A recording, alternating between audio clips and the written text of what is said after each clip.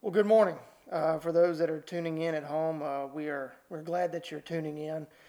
This is new for me, and for those that are probably wondering this morning, me and Sammy and the family have moved to Jasper, and we are glad to be home. And it's a good feeling. It's a good feeling to be back here and be back in Jasper. It's been 15 years since I've lived here, and it's a blessing just to be back home. Being around family, I think, is very important. And I think the last few months, maybe as I've tried to do some things with selling the house in Birmingham and getting here, I think a lot of things have caused me to have to stop and pray a lot more as going through the COVID process, of course, with the virus being out there, and the fact that my wife is pregnant has put a lot of stress just on the family. And I think with all the stress that we've had, uh, it's good just to take a moment and pause and be thankful for the fact that we are here and that we are home, and we will be much happier being back around family. This morning, Dad asked me to introduce, so I'm going to introduce this morning and offer prayer before he comes and does his portion of the preaching this morning. And some of the things that I've been thinking about over the last several weeks is the fact that when things are hard, when you get tired, when things just don't seem to be going your way, I think with the virus stuff that's going on, we go to the store, the meat's not there, the toilet paper's not there. We're going and needing supplies, and just we don't know what to do, or what we're going to do, and we have families to take care of. Some have lost their jobs. Some have, unfortunately, been out, losing their jobs, being out of work. It's put a strain on a lot of folks and a lot of their families. But hopefully this morning I can give you some assurance that will be beneficial to all of us. I'm reminded of what the Apostle Paul told the young preacher Timothy when he says, Paul, an apostle of Jesus Christ by the commandment of our God and Savior and Lord Jesus Christ, which is our hope. He is our hope. Jesus Christ is the place where we put our hope. We put our hope for Him for our salvation, and we also put our hope in Him for His return. I think with the sicknesses and the things that are going on politically in this country right now, with the things that seem to be divided, and everybody is, unfortunately, feels like we're all just at war with each other for whatever reason, whether it's being manipulated by what we hear in the media or what we hear at our places of businesses or the schools or whatever may be the case. We need to realize that Jesus Christ is our hope. He is our hope for our salvation, and He is our hope for His return. And I can say confidently that in days like this, and we almost want to say, Lord, come quickly. We're awaiting, earnestly expecting His return one of these days to come back and take us all to be home with Him.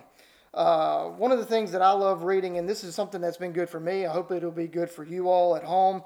Every now and then you ought to take time to go just read the book of James. James is one of my favorite books out of the whole Bible, and it's because there's a lot of wisdom in James. There's a lot of things in there that if we take a moment and pause and really consider a lot of the things that are in James, it gives us a lot of comfort, and it also kind of gives us a wake-up call. For those that don't understand what I mean when I say a wake-up call, I mean it's kind of like a gut check. Maybe I need to take a moment and just read some of the things that are contained in James just to remember some of the things, the good wisdom that he gave us. And he starts out in James chapter 1 by saying, James, a servant of God and of the Lord Jesus Christ, to the 12 tribes which are scattered abroad, greeting. My brethren, count it all joy when you fall into divers temptations. It's hard in times like this for us to find a way to find a lot of joy. When things just seem to be going wrong or things don't seem to be going right. And I can tell you, with the moving of the house and everything that we did over the last several weeks, I promise you, I found myself in a lot of diverse temptations. And I think we have to be careful that we need to take those times when we fall into trials, into troubles, into tribulations and temptations. We may need to count it as joy because our Lord may be giving us an opportunity to trust Him and not to put all the trust in ourselves that we can overcome this, or that I need to go find this, or that money's going to solve my problem. No. If we just wait patiently upon the Lord, He can solve our problems without us ever even having a worry or a care of anything in this world. It says, knowing this, that the trying of your faith worketh patience. When your faith is tried, when you feel like you're in doubt or you feel like everything is going wrong, this is your opportunity. And some people don't maybe want to look at it as an opportunity, but I think it's a good way to look at it as an opportunity to exercise a little bit of patience. Well, how do we get patience? Well, I think it's if we go back over to Galatians real quick, we'll recognize a few things over here that some of the fruits of the Spirit that we have give us the ability. The Lord has blessed us with the ability to actually be able to sustain some things. And we will go over here and read things like this. But the fruit of the Spirit is this: love, joy, peace, long-suffering, gentleness, goodness, faith, meekness, temperance. Against such there is no law. If you go over and read that in Galatians 5:22, you'll read a word there called long-suffering. It's about having patience. It's about being able to suffer a long time, waiting on the Lord to bring about what He can do for you, your family, in your life, for your job. Being long-suffering. The Lord has been so long-suffering with us as a people. When you go back to the Garden of Eden, when original sin came into this world through Adam, by basically eating of the fruit in the Garden of Eden, ever since that time, God has been long-suffering with His people, whether it be the nation of Israel in the Old Testament, or when you look at it through in today's world. God's people are still here. We still exist, and every day there are people that are sinning throughout this in many aspects of their life. He continues to be long-suffering, waiting on that day when He's going to send His Son back to take us all home to be with Him. He is very long-suffering, and we are to be Christ-like. That is the goal, is for us to put on Christ, to take up our cross and follow Him. So if we're going to follow Him, we need to be long-suffering like Him. We need to exercise the patience like Him. Knowing this, that the triangular faith worketh patience, but let patience have her perfect work, that ye may be perfect and entire. That means complete, and in wanting nothing. If we let patience have her perfect work, and we let it exercise itself fully and be complete, we'll find ourselves that we really aren't that worried about a lot of things, that we're not really in need of a lot of things, and really we can be very content with the very blessings that we have right here in front of us. And I think that is something very important for us to have, is that we need to, through this time, through this virus and everything else, let patience have her perfect work. If you turn over to the last chapter of the book of James, in James chapter 5, verse 7, it says, "Be patient, therefore, brethren, unto the coming of the Lord. Behold, the husbandman waiteth for the precious fruit of the earth, and hath long patience for it, until he receive the early and the latter rain." I could probably bring out a couple of analogies with all this, because I'm not a farmer. But the scripture is talking about a farmer who goes out and plants in the spring, and he waits a long time. He lets the early rain and the latter rain come, but he's waiting patiently for the fruit to come forth from the earth, that it would, and he has patience for it, and all the time he's working, he's tending the ground, all for the vision that's down the road. It's not immediate. We don't put seed in the ground and it immediately springs up forth. Just like we're raising children. I love my son. He's 2 years old. It's surprising that it's been 2 years, but I'm not raising a 2-year-old. I'm raising the 20-year-old. I'm looking 20, 25 years down the road right now at someone that I hope is going to be a good church member, a good godly person, and a good person in society that will be able to also marry one day and have a family of their own. But the benefit and the blessing of it is not now. It's way down the road. Be ye also patient. Establish your hearts. Become grounded. Establish them in the faith of our Lord and Savior Jesus Christ. For the coming of the Lord draweth nigh. If we could just take a little bit of time to pause during all of this and recognize that God is still on the throne, that God is very long-suffering with us, and that we need to put on Christ, that we need to be like Him, we can also be long-suffering and patient through all of this. And just as I had to be patient, about 3 months ago, I decided that we were going to put our house up for sale. I really wanted to find a house and move the very next week. Just it doesn't work like that. It took a long process, and I could tell that each and every step of the way, I was very thankful. Looking back, hindsight being 20/20, I'm very thankful to see how the Lord has blessed us. And if He can bless me and bless my family, I know He can bless all of you if we just exercise a little bit of patience with each other. I know some of the husbands, I got a neighbor back home, maybe he's tuning into this right now.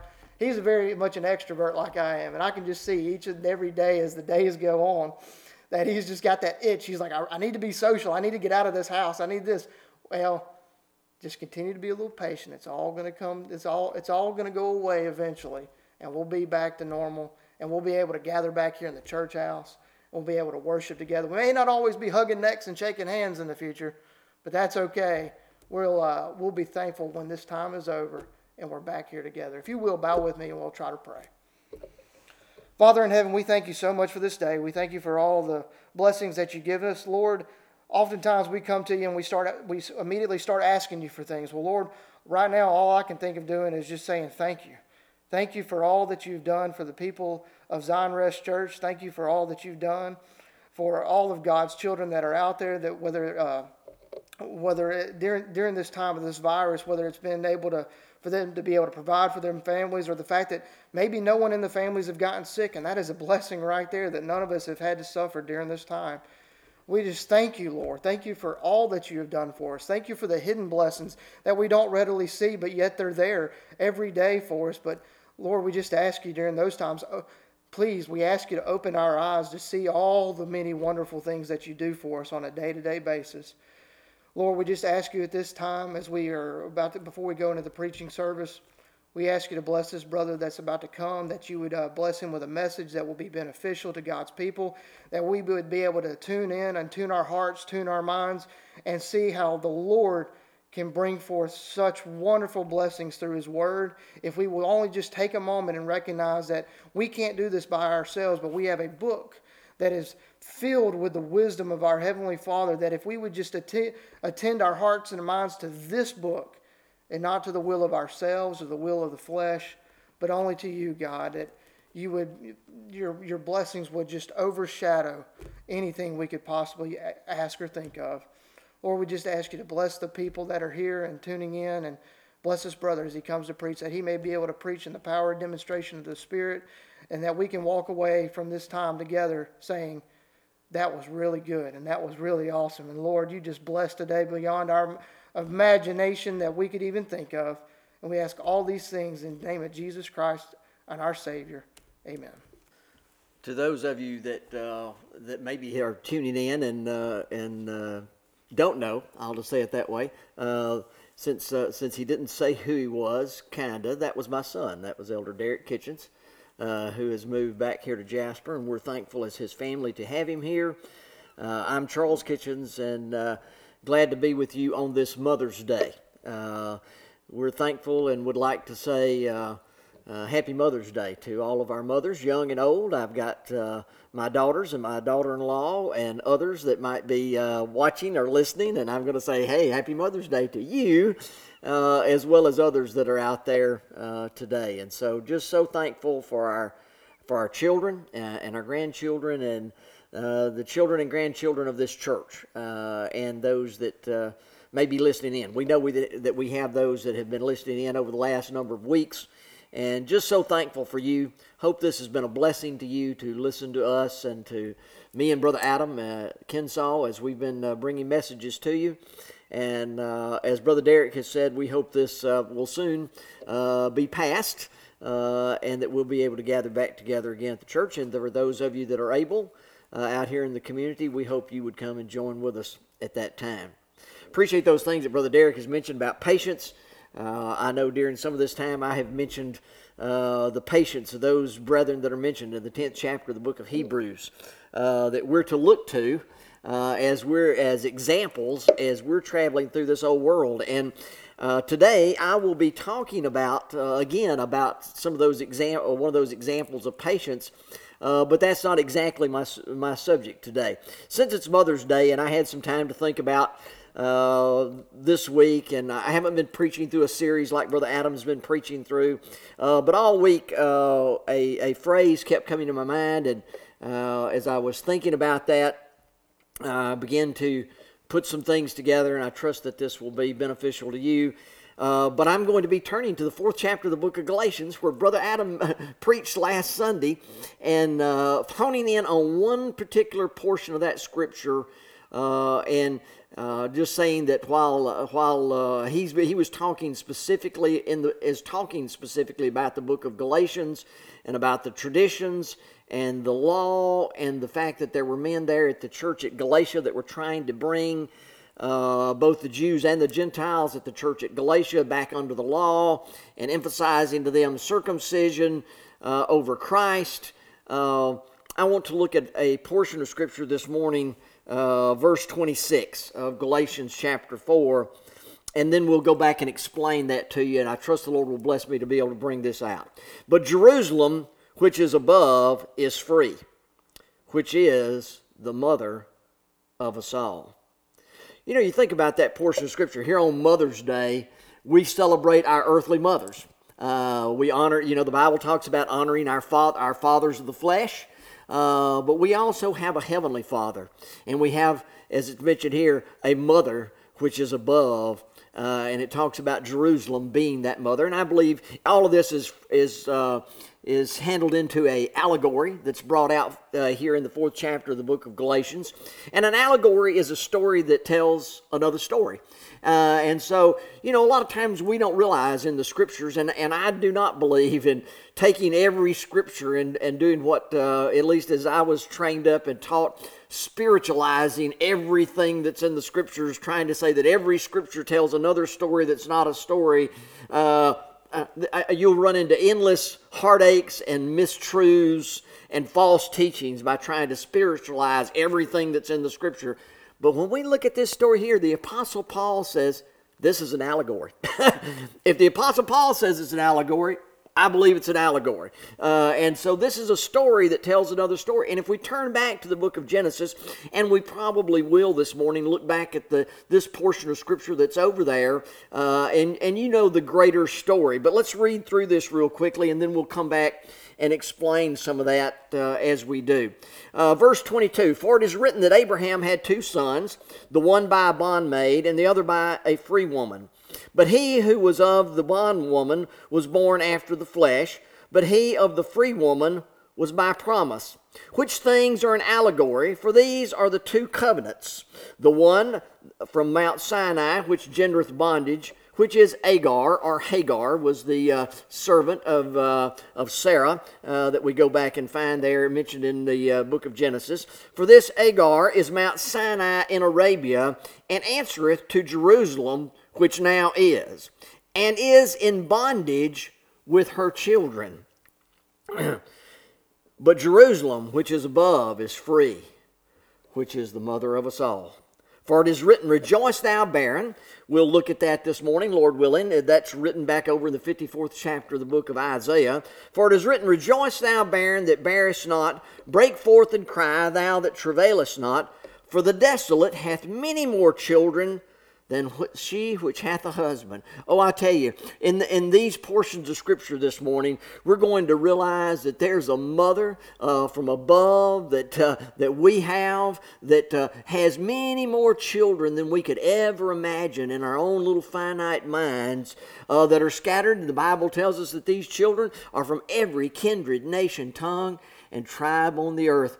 And we'll see that the fulfillment of this, when a promise was made to Abraham, we go back and we're going to look at Abraham and Sarah and Hagar and those things there. But if God made a promise to Abraham, He told Abraham, and this portion of Scripture is about promises. And if we turn to 2 Corinthians chapter 1 and verse 20, we would find over there that the promises of God are in Him, yea, and in Him, amen.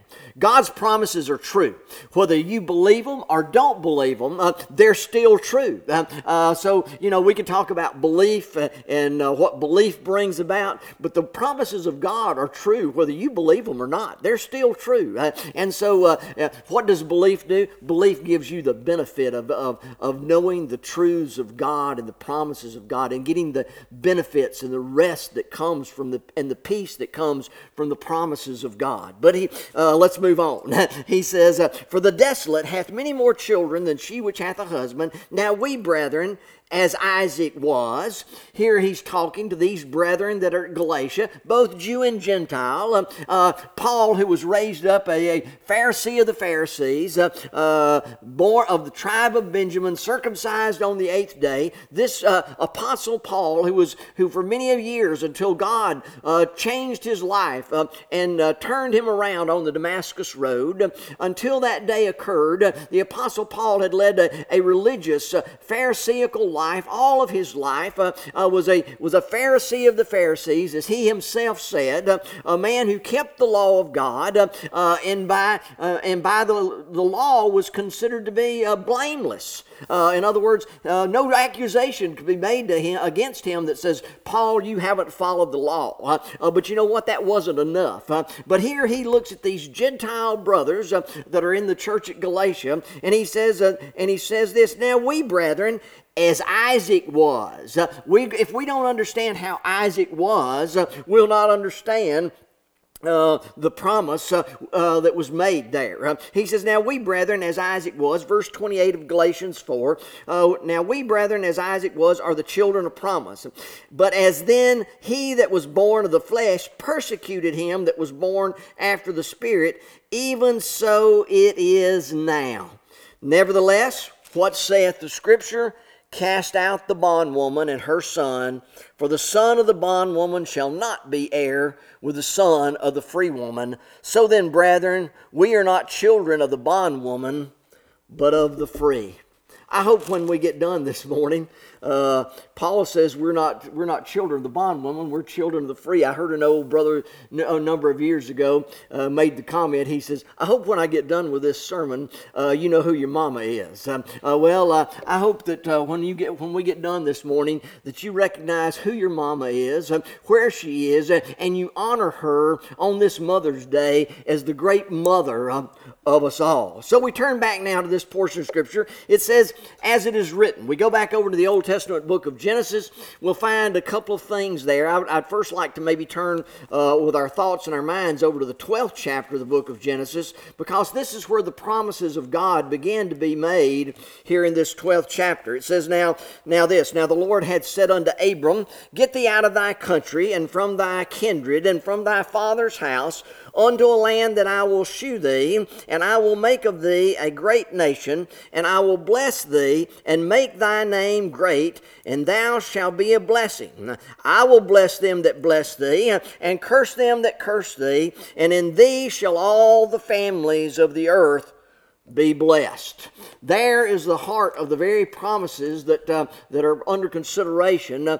God made a covenant with Abram here and told him, Abraham, or a promise, a testament, if you will, and told him, Abraham, in thee shall all the nations of the earth be blessed. Later he tells him, when Abram goes to him and says, how am I going to inherit this land? How am I going to be blessed when I have no seed, when I have no children? And so God told him, in thy seed shall all the nations of the earth be blessed. Abraham was going, in Galatians, as has been brought out here by Brother Adam in the last number of weeks, this seed was Christ. Jesus Christ was the seed of Abraham in which all the nations of the earth were going to be blessed. And so he says, as it is written, Abraham had two sons, the one by a bondmaid. A bondmaid is a slave. She was a slave, a servant slave to Sarah, Abraham's wife.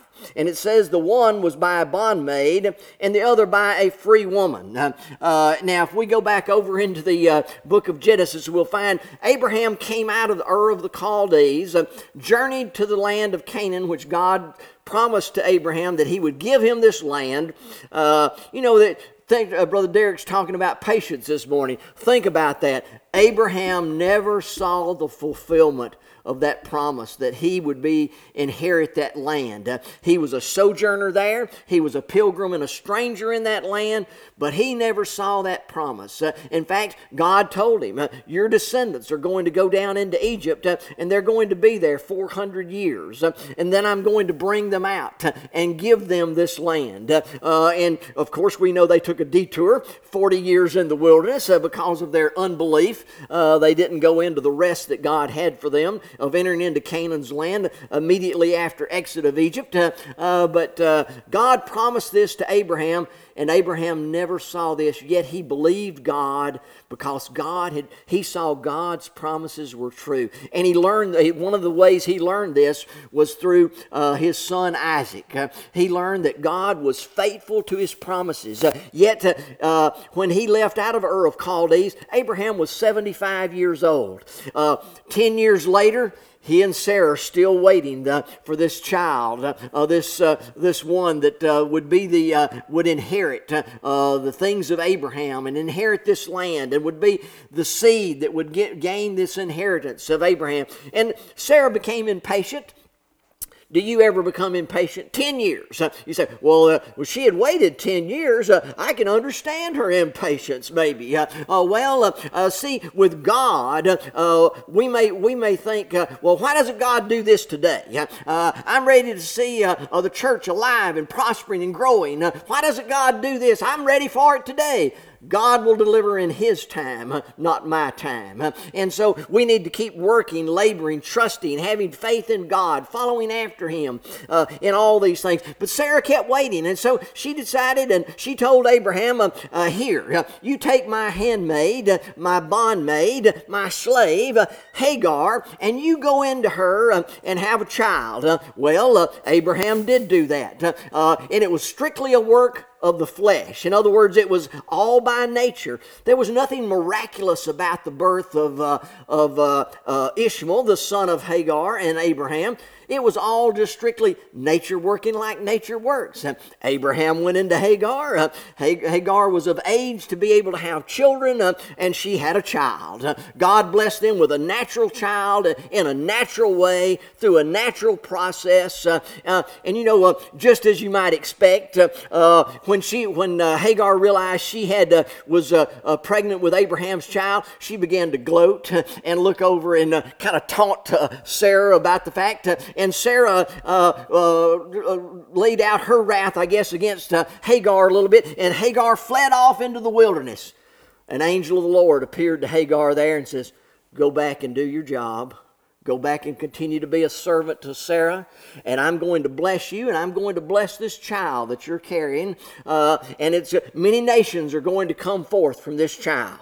And so she went back. She continued to serve. The child was raised up there in the household. Abraham he had left Ur of Chaldees at 75. Abraham, the Bible says, is now 80 and 6 years old. 11 years after the time of the passing of coming out of Ur of the Chaldees and going into Canaan's land, Abraham had a child by the name of Ishmael.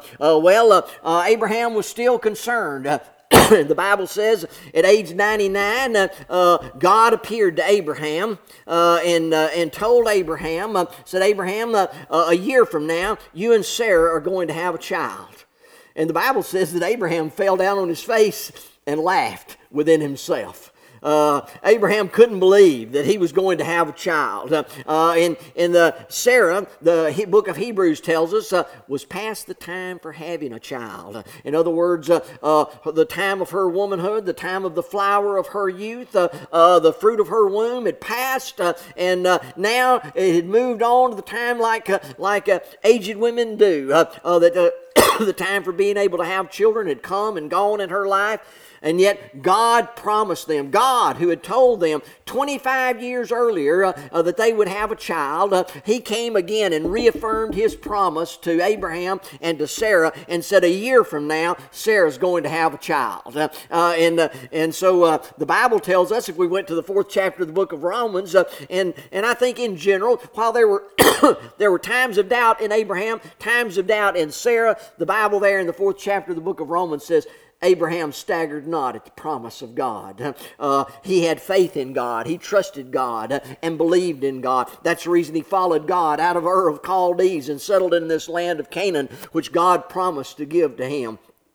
So we have all of these things going on. Now, Sarah has a child a year later, and this child is a miraculous birth without the intervention of God. And that's part of what this whole story is about, is how God was able to take a barren woman and call and bless her to be able to have a child. You know, and we'll get to this maybe a little bit later and talk about this, but I'll just mention it briefly. Do you know that there are a number of barren women mentioned in the Bible? Sarah was one of those women.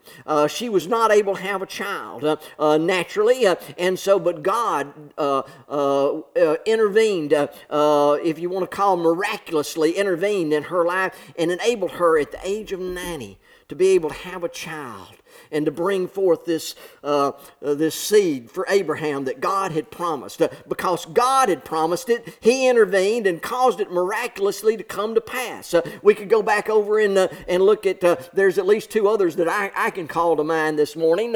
If we go back over into Hannah, Hannah was without child, and her the wife of her husband was able to have children, and she taunted Hannah because Hannah was not able to have a child. And when they had gone up to Jerusalem to make their offerings during that time, Hannah went and sought the Lord and cried out to God and begged God to give her a child. And God came to her and appeared to her and told her, I'll give you a child if you will train. And she promised God, if you give me a child, I'll devote him to you all his life. God intervened in Hannah's life and gave her what became the young prophet Samuel, who was raised up to be one of the last prophets there in the land of Canaan in the times of the children of Israel. And so we come now and see, we turn to the New Testament and we find a woman by the name of Elizabeth. Yes, John the Baptist's mother. She was without child and barren, and God intervened in her life. You think about this story. If we turn back over to the book of Isaiah, the book of Isaiah said there would come a forerunner coming before the Lord who would declare His coming and go before Him. And that forerunner, the New Testament tells us, was none other than John the Baptist, who came declaring, repent, for the kingdom of heaven is at hand. God intervened in Elizabeth's life, and her husband were able to have a child, which became John the Baptist. Right on time. You know, isn't that the way God is? Right on time. This forerunner that had been prophesied and promised came just before the time of the coming of Jesus. And John the Baptist went out preaching this message, preparing the people of God. The Messiah is come. Repent, for the kingdom of heaven is at hand. Well, okay, so now we've talked about the fact that there was Hagar and a child of a natural child of Abraham, a miraculous child by Sarah, who was born unto Abraham because of the intervention of God. We've talked about barren women and how barren women were blessed to have children. Why? Not because they went down to the local doctor and had some medical treatment. God intervened in their life and caused barren women to be able to have children that by nature they would not have been able to have. Now then, let's read through this again. For it is written, Abraham had two sons, the one by a bondmaid and the other by a free woman.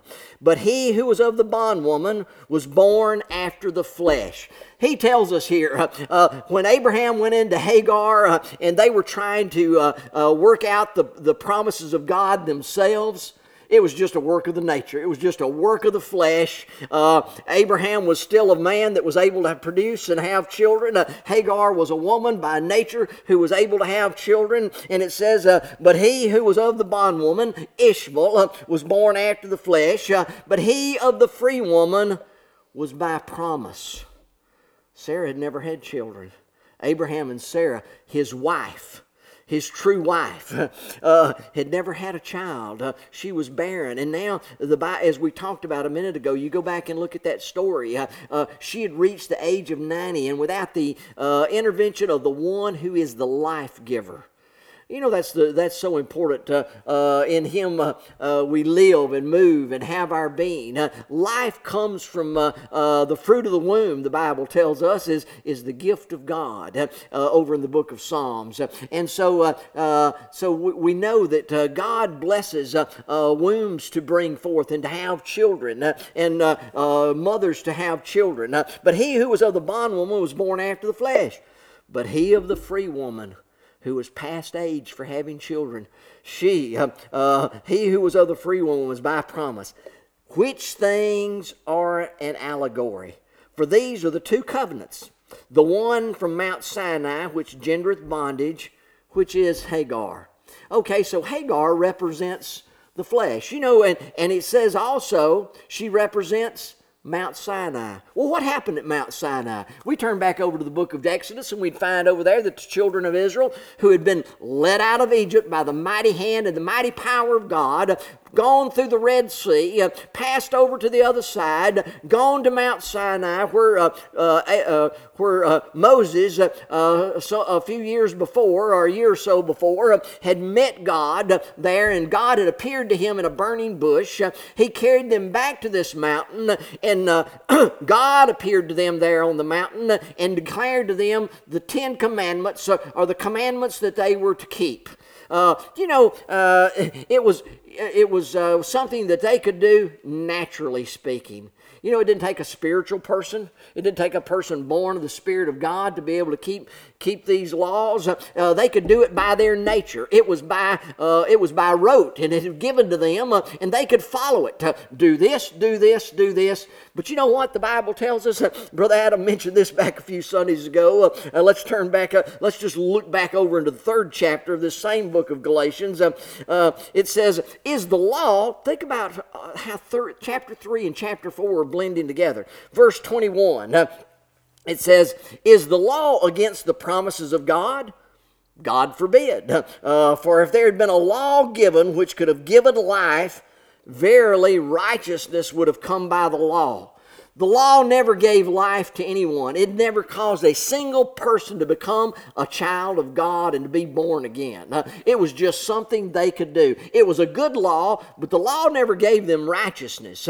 There was only one way. But the Scripture hath concluded all under sin, verse 22 of chapter 3 of Galatians, "But the Scripture hath concluded all under sin, that the promise by faith of Jesus Christ might be given to them that believe." So by believing, there's a promise that comes to us, this faith that we have inside of us, and this promise which comes from God. The Scripture hath concluded all under sin, that the promise by faith of Jesus Christ might be given to them that believe. You know what? Believing is important for you and me. Believing will not cause you and I to be born again of the Spirit. We could turn over to 1 John chapter 5 and read where it says this. And I may have to turn over there and read it this morning. But let's make sure that I do, because I don't want to misquote it. But 1 John chapter 5 says, "Whosoever believeth that Jesus is the Christ is born of God." So when you find a believer, you found someone who has already been born of the Spirit of God. "And everyone that loveth him that begat, loveth him also that's begotten of him." So we got two things going on here. One, it says when you find a believer, you found somebody that's already been born of the Spirit of God. And secondly, those who have been born of the Spirit of God are to love their brethren, those that are begotten also of the Father. So he tells us now, let's turn back to Galatians chapter 4. But I want to make the point, the law doesn't bring life. The law was given to the children of Israel there at Mount Sinai. But you know what it did? You know what the Bible says about the law? They had to continue to do it year after year after year after year after year. Brother Adams made a great point over the last number of weeks. They were focusing in on the portion of the law that had to do with circumcision, and how circumcision was something that they were to do on the 8th day with their children, and it was to be an outward symbol that they were the children of Israel, that they were the followers of Abraham, and it was part of the covenant that was given to Abraham, that all of his children and all the children of his in his household, his servants, and those that he had purchased, all had to be circumcised as part of that covenant that God made with Abraham in that day. And if we turn back over there, we would to the book of Romans again, we would find in the book of Romans that tells us that this circumcision, which was given to Abraham as a token of the covenant between God and Abraham, it was all just a symbol of what God was going to do spiritually for his children. Let's read this over in Romans chapter 2. For verse 28 of Romans 2. For he is not a Jew, which is one outwardly, neither is that circumcision which is outward in the flesh, but he is a Jew, which is one inwardly. And circumcision is that of the heart, and in the spirit, and not in the letter, whose praise is not of men, but of God. What the Bible tells us is I'm a spiritual Jew. I'm a Jew by the circumcision that took place in my heart when God removed the old hard and stony heart of my flesh and made me a child of God through the new birth and the circumcision that took place in my heart. We would find this echoed over in the 9th chapter of the book of Romans. This same principle echoed again, laid out over in the 9th chapter of the book of Romans, where it tells us there these things. And he says, Paul is talking here, and Paul, in a number of places in the book of Romans, Romans 9, Romans 10, and so forth, he has a longing and desire, having come to know that Jesus Christ was the Messiah, the Savior, the one that had been promised all these years. Paul had a burning desire for all of his Jewish brethren to see the same thing, and he's talking about this here in Romans chapter 9. He says, verse 3, that I could wish that myself were accursed from Christ for my brethren, for my kinsmen according to the flesh, who are Israelites, to whom pertaineth the adoption and the glory and the covenants and the giving of the law and the service of God and the promises, whose are the fathers, of whom as concerning the flesh Christ came, who is over all, God blessed forever. Amen. But not as though the word of God hath taken none effect. For they are not all Israel, which are of Israel. Neither because they are the seed of Abraham are they all children.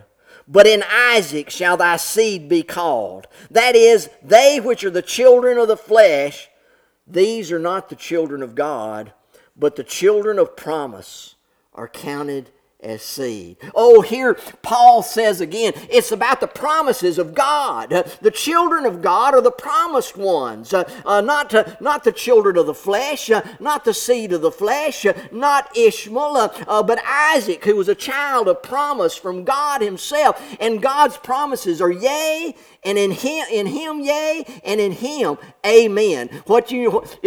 Today's modern saying, we say, if God promised it, you take it to the bank. Well, taking things to the bank today might not be a good thing. But anyway, another story for another time. But you can count on it. God's word is true. And he tells us here that these things, these two children are an allegory. One allegory, he tells us, is about Mount Sinai. They could have done the law, the Bible tells us. If we turned over into the book of Hebrews, I think it is, they continued to do the law year after year. They continued to do circumcision year after year after year. And you know what? It never brought them righteousness. It never saved a single one of them. All it did is bring bondage. What do we got to do? Another year. Got another year of doing the law. Oh boy. And that's the way they looked at it. It actually should have been a joy to them to know that in that law there were promises laid out of the coming of Christ and pictures of the coming of Christ. But it became a burden to them instead of a joy. And I'll tell you, if we're not careful, serving the Lord becomes a burden and not a joy. And we want service to the Lord to be a joy in our lives and a blessing in our lives, to see the blessings of the promises of God in our lives. That this world is not our home. That we have a home that's above, which is the mother of us all. Let's keep looking. For this Hagar is Mount Sinai in Arabia, and answereth to Jerusalem, which now is. Brother Adam did a great job, I think, last Sunday talking about that bondage was to Jerusalem, which now is. Jerusalem, the center of their worship, where the temple was, that gendered bondage to them year after year after year, to go in and continuing to do the law, which was never able to bring about righteousness in their lives. And he says, but Jerusalem, which is above, is free, which is the mother of us all. You know, you think about this, and it says, let's read on verse 27. For it is written, rejoice thou barren, and bearest not. Break forth and cry, thou that travailest not. For the desolate hath many more children than she which hath a husband. We've already mentioned there were a number of barren women that are mentioned in the Bible. And these women were only able to have children because God intervened in their lives. I'm going to tell you today, if we turn back to John chapter 3, there was a man by the name of Nicodemus that came to Jesus by night and wanted to know. He says, we know that thou art a man come from God, because no man can do the things that thou doest except God be with him. And Jesus looked at Nicodemus and said, except a man be born again, he cannot see the kingdom of God. And Nicodemus, no doubt, was flustered and floored and didn't understand and wanted to know, how could a man enter a second time into his mother's womb? And Jesus declares to him and says, that which is born of flesh is flesh, and that which is born of spirit is spirit. I'll tell you, if we're going to have spiritual life within us, it's going to be because the Spirit of God from above, the Jerusalem which is above, has overshadowed us and caused us. I can never cause a single one of God's children to be born of the Spirit, but Jesus, Jerusalem which is above, which is the mother of us all, which is free, never in bondage. Brother Adam talked here the last few weeks. Isaac was a free child. Why? Because he wasn't the child of a slave. Hagar was a slave. Her children were going to be slaves. They were not free. And it represented this whole covenant of Mount Sinai. They were in bondage. They were in slavery to continue to do that law. They had to keep that law perfectly. And there was no man that ever kept the law perfectly except Jesus Christ, who came and fulfilled it to a jot and to a tittle, my friends. When he came and he suffered and he died as that Lamb of God upon the cross and offered his blood to the Heavenly Father for our sins, then the law was fulfilled. Then he could be upon the cross and cry out, "It is finished," there that day. But you and I could have done the law and could do the law year after year after year. And you know what? We'd fail. We'd miss it. Somewhere along the way, we would not be able to do it. That's the bondage that comes with the law. But I'll tell you what, there's a freedom that comes by the promises of God. The promises of God are in Him, yea, and in Him, amen. And let's read on now in Isaiah chapter 54. For it says, it is written, it's written in Isaiah 54, "Rejoice thou barren that bearest not, break forth and cry thou that travailest not. For the desolate," the barren, that's talking about the barren, "the desolate hath many more children than she which hath a husband."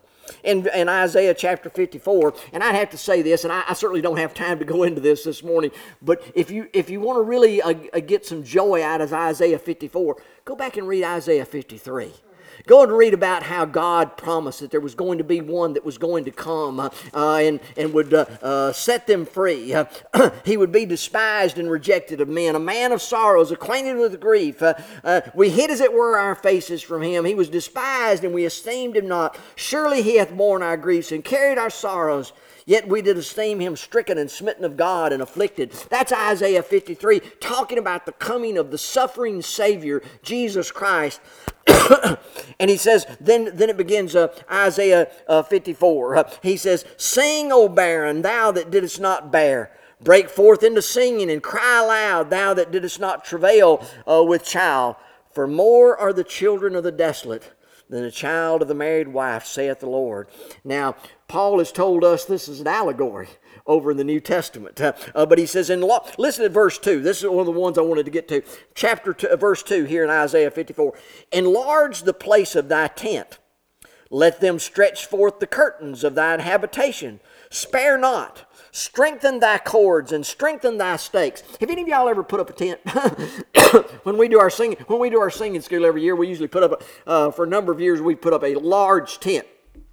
That large tent has some big cords that come out from it that tie it down, and it's tied into stakes. And what the writer here is saying is, enlarge the place of thy tent. Why? Because the barren's going to have a lot of children. The barren's going to be enlarged. How is it going to be enlarged? Well, they thought in their day that there were just the Jews, that Jehovah God was just the God of the Jews. But he had a family out of every kindred, nation, and tongue. The Gentiles were part of this kingdom also. So he says, enlarge your tent. Stretch your cords out. Make the stakes strong. You're going to need a big old tent out there for this big family. Enlarge the place of thy tent. Let them stretch forth the curtains of thine habitation. Spare not. Strengthen thy cords and strengthen thy stakes. For thou shalt break forth on the right hand and on the left, and thy seed shall inherit the Gentiles, and make the desolate cities to be inhabited. I tell you, the cities that you thought were not inhabited by Jews are inhabited by Jews. Why? Because there's Jews among the Gentiles. Why? Because they're not all Jews that are the children of Abraham of the flesh, but children of faith are the children of Abraham, those that are born of the Spirit of God. These are the children of Abraham. And so he says, fear not, for thou shalt not be ashamed, neither be thou confounded, for thou shalt not be put to shame. For thou shalt forget the shame of thy youth, and shalt not remember the reproach of thy widowhood any more. For thy Maker is thy husband. Who's our husband? Our husband's our Maker. The Maker is thy husband. The Lord of hosts is his name. Thy Redeemer is the Holy One of Israel. The God of the whole earth shall he be called. For the Lord hath called thee a woman forsaken, and grieved in spirit, and a wife of youth. But when thou wast refused, saith God, for a small moment I have forsaken thee, but with great mercies will I gather thee. Oh, read the rest of chapter 54 sometime. I'll not do all of that this morning and go into all that. But your tent needs to be enlarged. Our vision needs to be bigger. We need more room. Why? Because there's a great number of God's children out there who are Gentiles and Jews and of every nation, kindred, and tongue, and tribe on the face of the earth. For it is written, rejoice thou barren. Oh, I tell you, you know what? When it comes to me and you, we're barren when it comes to trying to create God's family. We can't do it. We're like Sarah was, wanting to have a child so that she'd have someone to inherit her land and Abraham's land and the promise.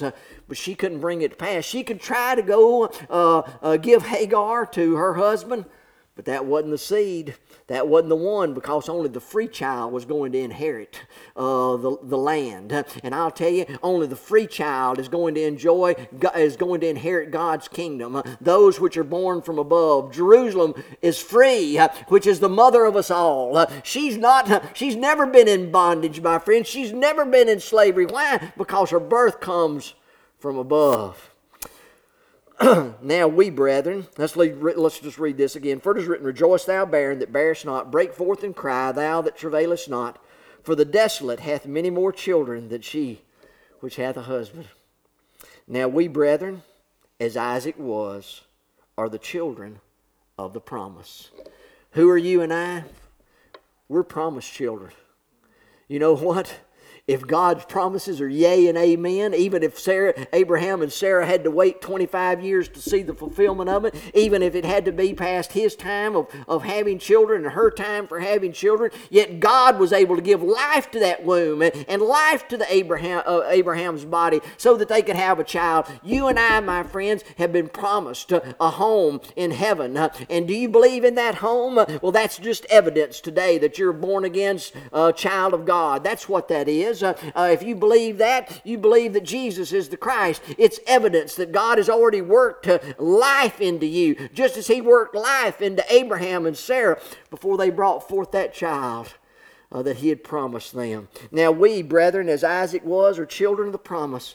But as then he that was born after the flesh persecuted him that was born after the Spirit. See, it's saying that Isaac represented a spirit-born person, and that Ishmael represented the flesh. And it says, he that was born after the flesh persecuted him. In the Old Testament it says Ishmael mocked Isaac. Well, what does the word mocked mean? It means he made fun of him, he laughed at him. Today the children of the flesh mock the children of the Spirit. We see this going on in our nation today. People that believe in God, believe in the things of God, are mocked and made fun of by the vast world. When Jesus Christ came into this world, the people of the Pharisees and that they mocked him. We find that they put a crown of thorns on his head. The Romans did. They put a robe upon his body and said, "Oh, the King of the Jews!" And they all mocked him and laughed at him. I'll tell you, the children of the flesh mock the children of the Spirit today. And it was so in that day. And the type and example of that was Ishmael laughing at Isaac. No doubt he laughed at him. Who do you think you are? You know what the Bible says? And we go on and read. Nevertheless, what saith the Scripture? Cast out the bondwoman and her son. After Isaac was born, and she had left once and came back. But now her son began to mock Isaac. And you know what? Sarah said, cast out the bondwoman and her son. Say, oh, that seems very cruel. No, the flesh needs to be thrown out. The children of the flesh, and I'm not talking about the church and all these things. I'm talking about in our lives. It's an example in our lives. Put the flesh away. Put the law away. Put Mount Sinai away, in a sense. And I'm not saying not to do the things of the Ten Commandments. I'm just saying these things don't bring life. And we need to be following after the commandments of God. Cast out the bondwoman and her son, for the son of the bondwoman shall not be heir with the son of the free woman. Ishmael was never intended to be the heir. He was a child of the flesh. Isaac was the child of the promise. He was the child of the free woman. You and I are children of the free woman. That's who our mother is. In case you were wondering, if you want to know who your mama is, your mama is Jerusalem. She's from above. She's free. And because of that, you're an inheritor of the kingdom of God, because what God hath made free, if God make you free, then are you free indeed. I'll tell you, God has made us free from the bondage of the law. God has made us free from the law of sin and death. God has made us free from the penalty and the suffering of the law of God, the punishment that He poured out on Adam there that day and Eve. I'll tell you, God has set us free, and if God has made you free, you are free. If you believe the truth shall make you free, and then you shall be free indeed. So then, brethren, verse 31, so then, brethren, we are not children of the bondwoman, but of the free. Oh, I'm telling you, I don't know about you, but on this Mother's Day, I had a great mama. I miss her still today. And many of you out there listening to me might be thinking, your mothers have passed on. And I still think about mine, and I still think about things I'd like to tell her and like to see her. But one of these days I'm going to be reunited with her on the other side. And I'm going to see her in all of her glory and all of her beauty. But in the meantime, let's don't forget, we've got a mother that's free, that's from above, from where our life comes from, the same place that Isaac's life came from, the same place your spiritual birth comes from. It comes from above. And I'll tell you what, you are free. You are sons and daughters of the free woman. Let us be glad and rejoice in that today. I'll close with a word of prayer in just a moment, but while I have your attention for just a minute, I trust that by the things that have been going on over the last number of weeks, and our governor, I think, has maybe opened up some things a little bit more. I know there'll be some businesses able to open on Monday. Hopefully we'll be able to get back to having worship services, and we'll have some discussion about whether we gather together here on Wednesday night, this Wednesday, or and next Sunday. But let's just be reminded that we need to be cautious and respectful of everyone when we gather together. We'll not be doing our customary handshakes, and I would hope that we can spread out here in this building and be able to worship God again together, but not infringing on the space of those that need to be able to have that space. Me and Brother Adam were talking earlier. It would be a great shame, you get to be, I can joke and say this a little bit, you get to be an old guy like me, and that's the target demography for the COVID virus. And so we don't want to do anything that would cause any harm to any of our older brothers and sisters. And so as we do gather back together, when we do, let's remember to be respectful and cautious in how we do that. I hope God has blessed you today in this sermon. Think about it, study about it, think about how that blessing, that allegory there of these two children, and the law and the freedom that we have. I'd love to talk about the two covenants and get on talking about how those things represented those two covenants a little bit more, but maybe that'll be for another time. May God bless you. Bow with us as we close in prayer. Heavenly Father, we thank you for this day. We thank you for blessing us, Lord, to be able to study out your word and to learn to see so many beautiful truths there that help us to understand how that you can have a people over in Africa and India and Russia and China and even though they might be persecuted by the flesh and by the things of the flesh that appear in so many places, yet, oh Lord, you're able to penetrate the iron curtain and other places that might have been over the years. Lord, we're thankful that your Holy Spirit's not hindered by the roadblocks of man, but Lord, that's able to go and to bring about new birth and new life in those of your children, Lord, scattered throughout this entire world. For Lord, we're thankful that the barren has many more children than the one that has a husband. Oh Lord, we ask this day that you'd bless our church family, bless those that might be listening today, Lord, that they might have the joy and the knowledge of your grace and love in their lives, and Lord, that they might live as the next verse says, stand fast therefore in the liberty that we have in Christ Jesus. May Lord bless us this week to stand fast, to hold firm in the liberty that we have in Christ. Lord, forgive us as we go forward. Help us to be loving, caring, children of the King, children of the Mother that we have from above. And we ask all these things in Jesus' name. And amen.